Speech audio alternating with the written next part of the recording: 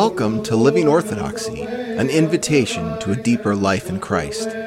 Living Orthodoxy is the parish podcast of St. Philip Orthodox Church in Souderton, Pennsylvania. In the name of the Father, and of the Son, and of the Holy Spirit. Amen. Well, we've come to the end of our excursion through the Lord's Prayer, and I've been assigned the last phrase, deliver us from evil. And I was asked to make mention, of course, there's the concluding doxology, for thine is the kingdom and the power and the glory, which actually is textually was added at a later time. It seems to have come from a liturgical usage. It was later inserted into the gospel because of the usage of that, that in the worship of the church. Of course, that's reserved for the priestly blessing. If you'll excuse me, let's do a little grammar lesson here tonight. So, deliver us from evil. Perhaps you've heard other people say, deliver us from the evil one, right?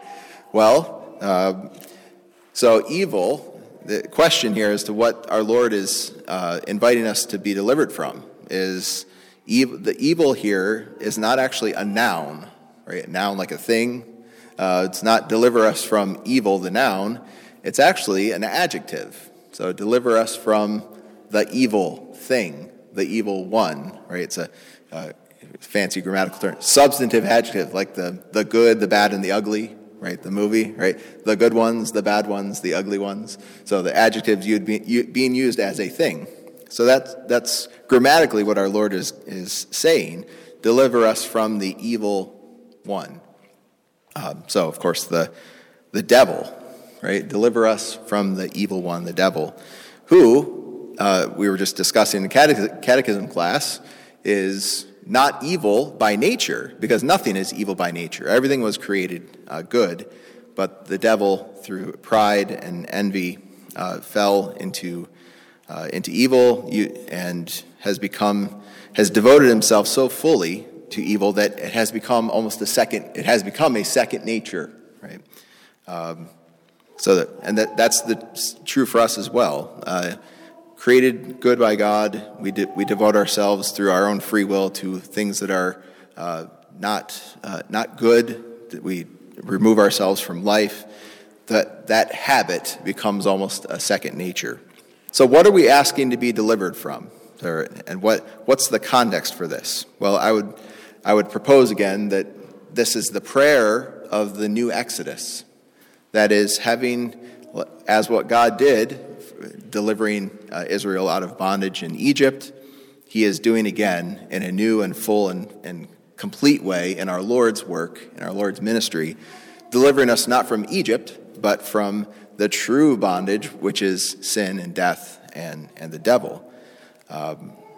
So when we're praying, we're on our journey out of Egypt and towards the heavenly kingdom, and we pray, as we make this journey, Lord, deliver us from the evil one. God, on our journey back to you, to fullness of life in your heavenly kingdom, deliver us from the enemy of our souls. Don't let us get tripped up on the way or ensnared. We're accustomed to pretty free travel here in the modern West, certainly in ancient times, but also in other places in the world. Travel is perilous, right? To make a long journey, you never know what you're going to encounter on the way. So the new Exodus journey, the deliverance, the journey out of Egypt, the Egypt of sin and death, is a perilous one. We can easily fall back.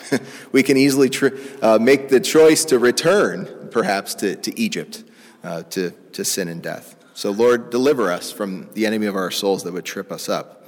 And, of course, the truth is that we have made this journey already in Christ, who has taken us with him into the heavenlies. We have ascended with him already, and yet we must continue this the struggle in this life and in this journey. And it is a real struggle. It is a real journey. Two passages from Paul, 1 Corinthians 15. He says, "Moreover, brethren, I declare to you the gospel which I preached to you, which also you received and in which you stand, by which you also are saved, if you hold fast to the word which I preached to you, unless you believed in vain. Another one from Colossians.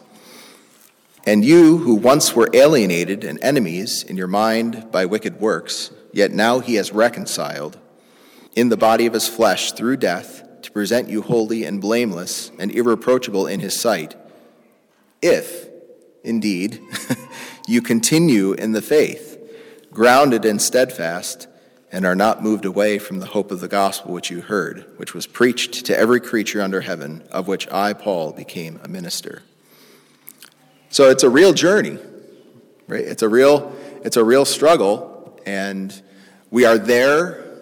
We are in the heavenly kingdom in Christ already, and yet we are still in this life and called to be faithful. And so hence we pray continually for God to deliver us from the evil one that would ensnare our souls.